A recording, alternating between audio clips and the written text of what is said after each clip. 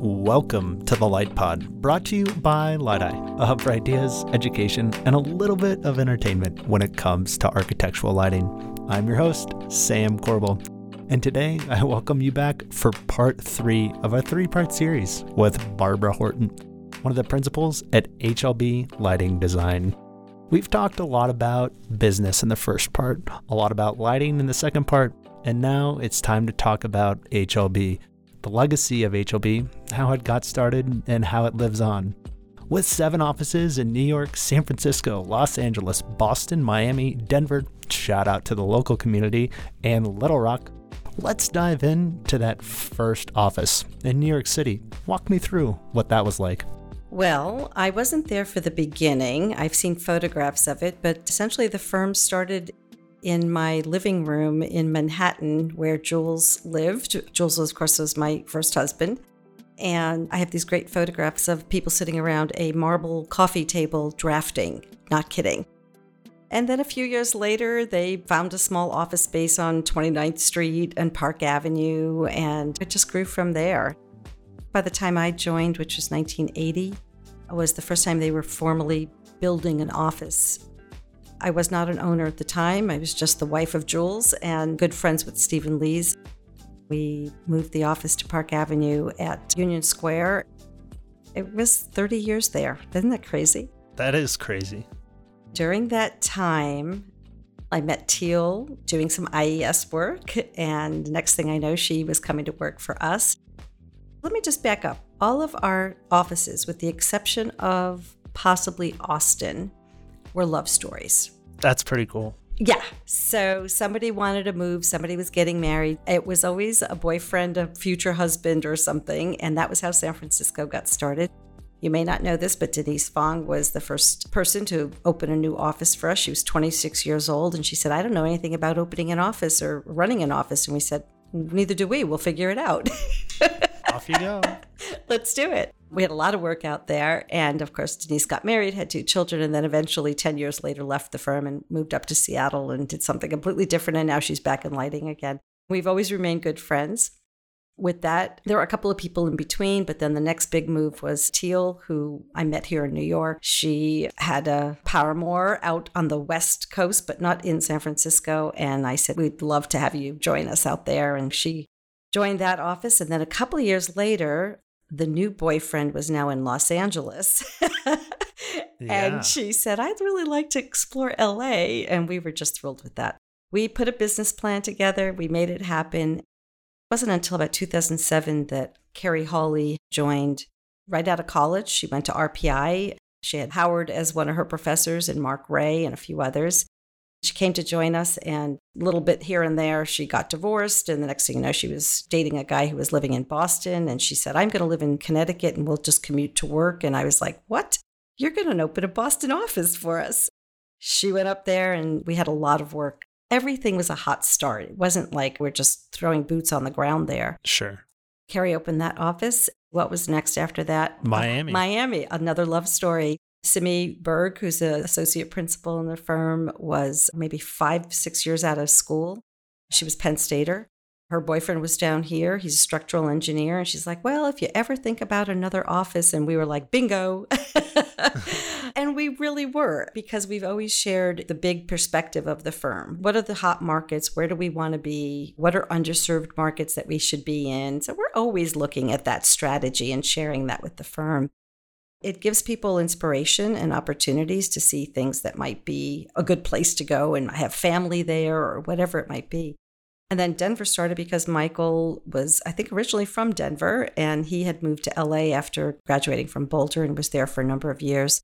He just was looking to spread his wings. He had gotten married and wants to start a family, and there we were. Darcy was there. She had already been in our LA office as well, and then she had moved back because she had gotten her PhD, and she was working with Nancy Clanton.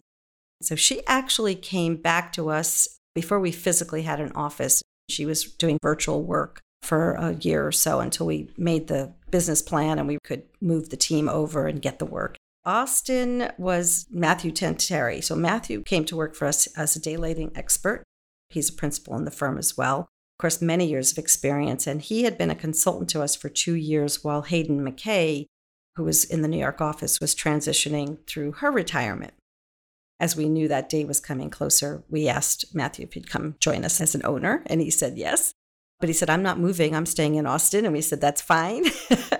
He's really heading up a team there that is national because daylighting is across all of our different market sectors and offices. And he's trained people. He and Hayden did a tremendous job of training a dozen or so people in sustainability and daylighting and controls. And they've really become that arm for the rest of the firm. There isn't a physical presence in Austin. Matthew's like Switzerland. Yes, absolutely. He works with everyone agnostically.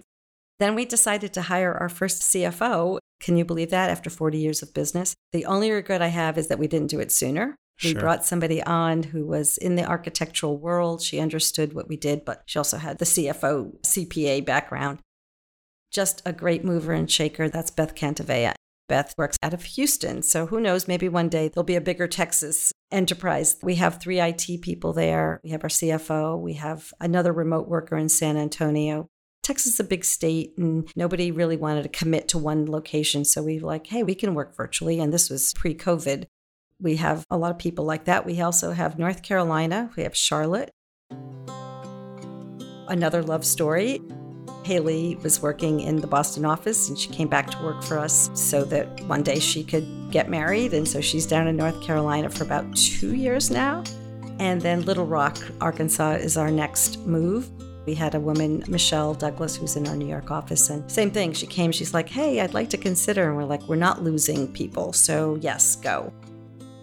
Carrie is working with Haley on developing the reputation, the market sector, and reaching out to the manufacturers, the reps, and of course the architectural and design community.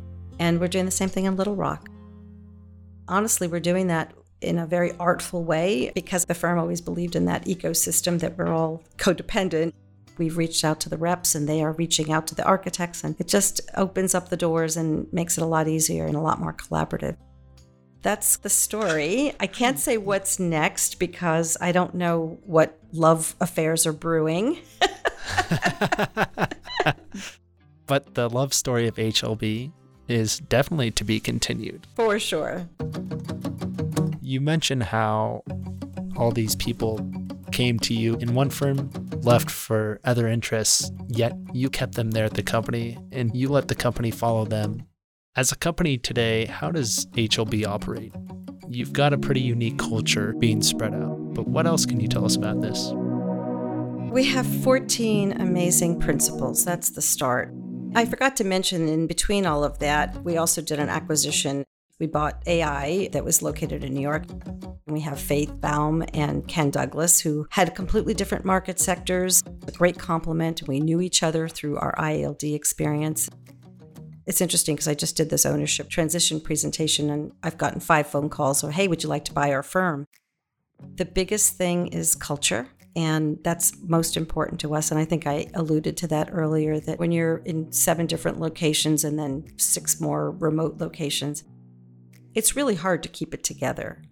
But I think we have built a firm that is built on trust and an openness and the overall arching spirit of bringing great light to the world. Those are strong words, and the leadership team believes in it, and it literally flows right down to everybody, including our finance team, for example. They're in there selling too. They're in there understanding what we do.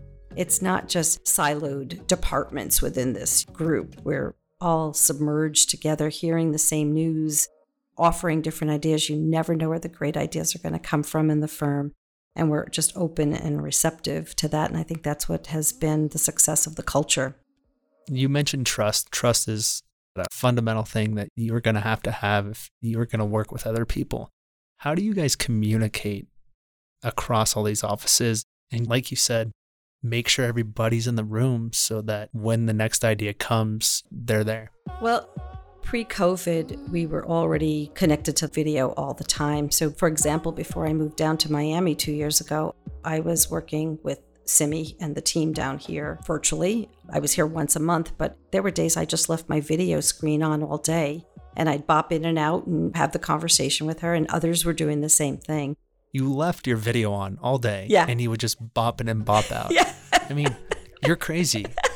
Who does that? Who says, yo, Barbara over here, video camera's on, just come and say hi anytime you want.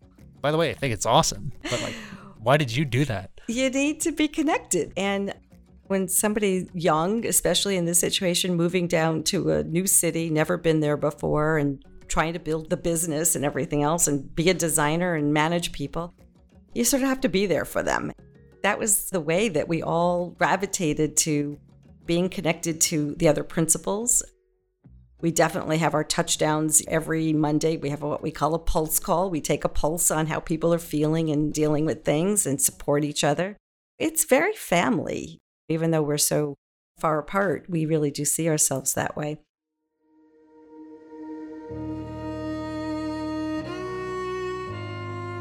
Unfortunately, the pandemic has created such an upheaval, but the good thing is that we have connected even more so. We're unique in that we have these different locations, different experiences, different products that we see. Sometimes we're doing the presentations with the reps. 3 or 4 of our offices are on together. It's so interesting to hear the California team asking a question about something with the Boston team on and the Miami team. It's just awesome.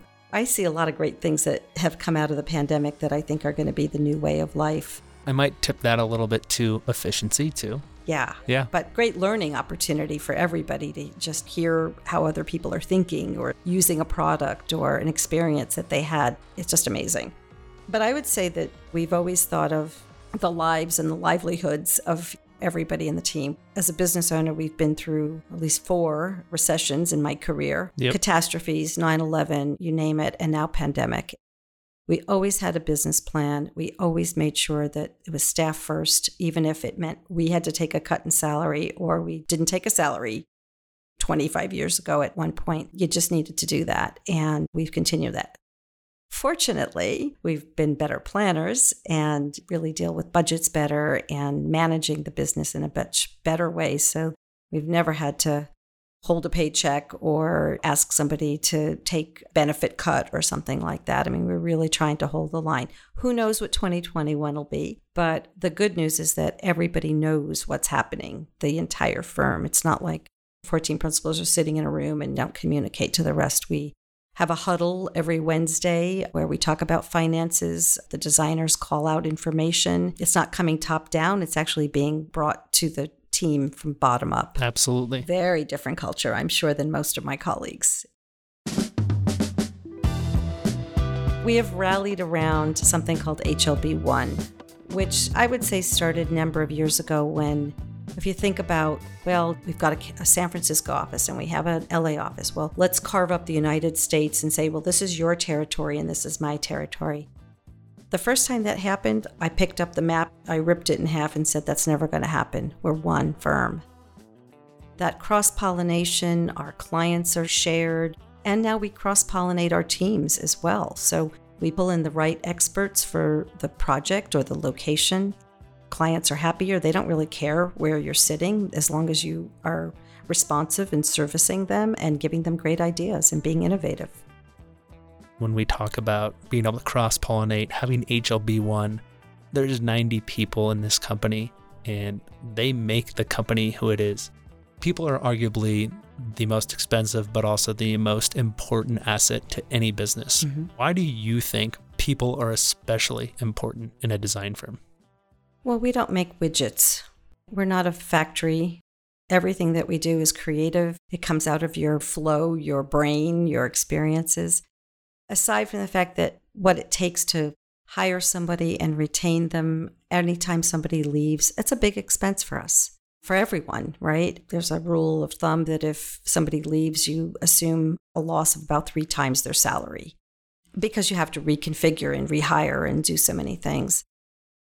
I think recognizing that retaining good people is critical to the success of the business has been the stronghold of the firm. That's not to say that we haven't lost people. We've had principals who've left. Sometimes the dreams are different than ours. So we can't always retain everybody and make everybody happy. But I can count many people who came through our doors, and we counted last year when we celebrated our 50th anniversary. 450 people have walked through the doors or are still there over 50 years. That's a lot of people. That is a ton and of people. So many of them started their own companies, some of them with our blessing, like take that project, go do your thing, because their dream was different than ours.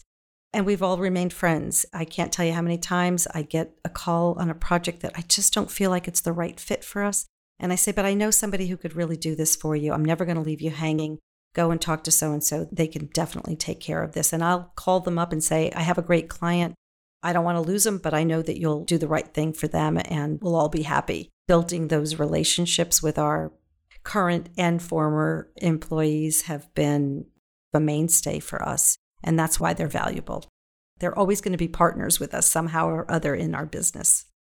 450 people is a lot of people. There's 90 there today. Some of them are still there. Some of them have moved on. What does it feel like to you now? You're taking your last victory lap round before, probably don't have to get on that webcam all day, every day anymore. Do you feel like you set out to accomplish something and you've completed that? Was it more? Was it less? Did you ever even think about that? Honestly, when I hit 40 and I had seen some of those great lighting designers retiring, many of them, just closing up shop and not having anything to show for it, it always made me think, well, I don't want to be the person who's 80 years old and they're shoving me out the door because, I'm not useful anymore. Being a long-term planner at heart and putting the things in place and getting the right people to help us navigate through our succession plan has really been inspiration. And now to see it, last year Stephen retired. He was one of the first to be able to walk away with satisfaction, with some reward for what he had done and a celebration, not just oh gosh, they threw me out because I wasn't useful anymore. Hopefully I'll have the same experience in the next year or so. It's funny because some of our leadership team have said, I can't imagine you retiring. You haven't stopped yet. But I have a lot of other things I want to do. So yes, I will stop. And I can stop because we've built a team of leadership and a team of designers and a team of business managers that can keep that legacy going. And that was the driver for me to keep Jules' legacy going. And I would say my only regret is that Jules didn't live to see it happen. Yep. I think he would have been very proud. I don't think he ever expected that we could take the firm to where it is in stature and size and respect in the industry. I think he would be very proud of all of us. I'm sure not only would he be, but he is. And where you're at 40 years in, I did a little simple math over here. That's 10,400 days, 250,000 hours. Malcolm Gladwell wrote a book, 10,000 hours is what it takes to master something. So if I do my math, 250,000 divided by 10,000 is 25 times what it takes to master something. You're the master, Barbara. You're the marketing queen master. You're the lighting master. Do you feel like you've mastered lighting? Do you feel like you've mastered running a lighting design firm? Oh, gosh, I don't know. I'm pretty humble. I would say that yes, because of all the people around me, not because of me. It's still such a great reward to see all of our team members engaged in projects that are winning awards. Even if I didn't work on those projects, I feel ownership to them. I feel pride in that. I guess I feel like I did master something. I got a successful company, surrounded myself by the most amazing people, and they're going to keep that going. And that's my legacy. I couldn't agree more. A legacy is always what comes after it. And I think it's a beautiful thing that you've put in so much hard work. HLB will absolutely be around longer than you, longer than me, longer than probably most of us that will ever listen to this wonderful conversation that we've had today. What are you going to go master next? Well, when I graduated high school, I always wanted to be a painter. And then reality set in and I said, you know what, I have to earn a living and that's probably not going to happen. I don't want to be a starving artist. That moved me into interiors and that segued into lighting. I have, dabbled back and forth, but never really had enough time. And now I will take time. In fact, I've already started going back to my roots of the things that really inspired me and doing a lot more watercolors and abstract with acrylic. And I'm sitting in Biscayne Bay. My apartment is literally on a little peninsula I've got water on 3 sides, and it has been so inspirational for me to watch the sunrise on one side of the apartment and the sunset on the other. And the skyscapes here are just extraordinary and so inspirational and so transformative in many ways.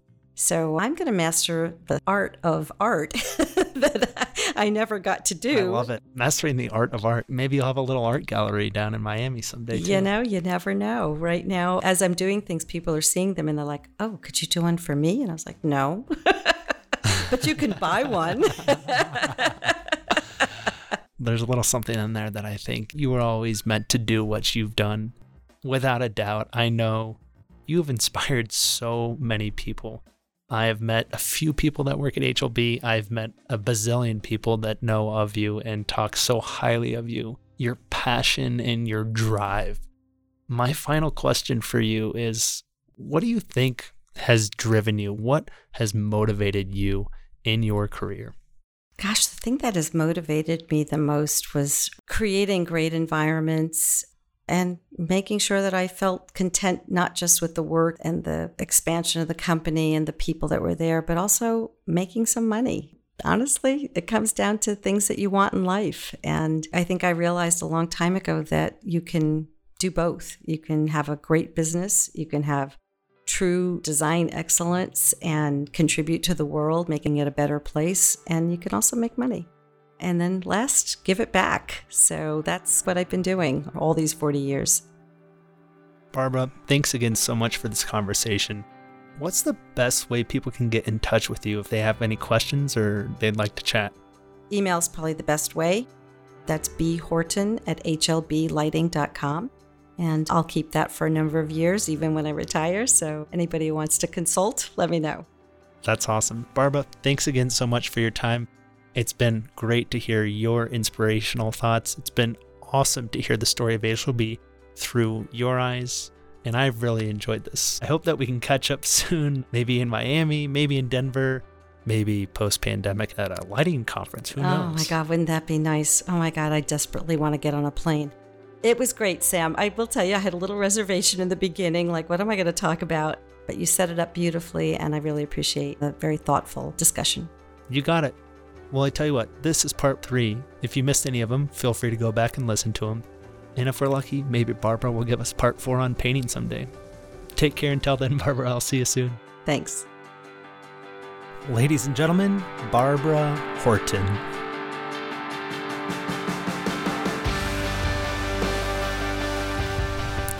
Wow, was that an absolutely incredible set of 3 podcasts over the last 3 weeks. Barbara has so many inspiring stories. She also has one heck of a career, and I personally want to thank her for taking the time to share it all with us.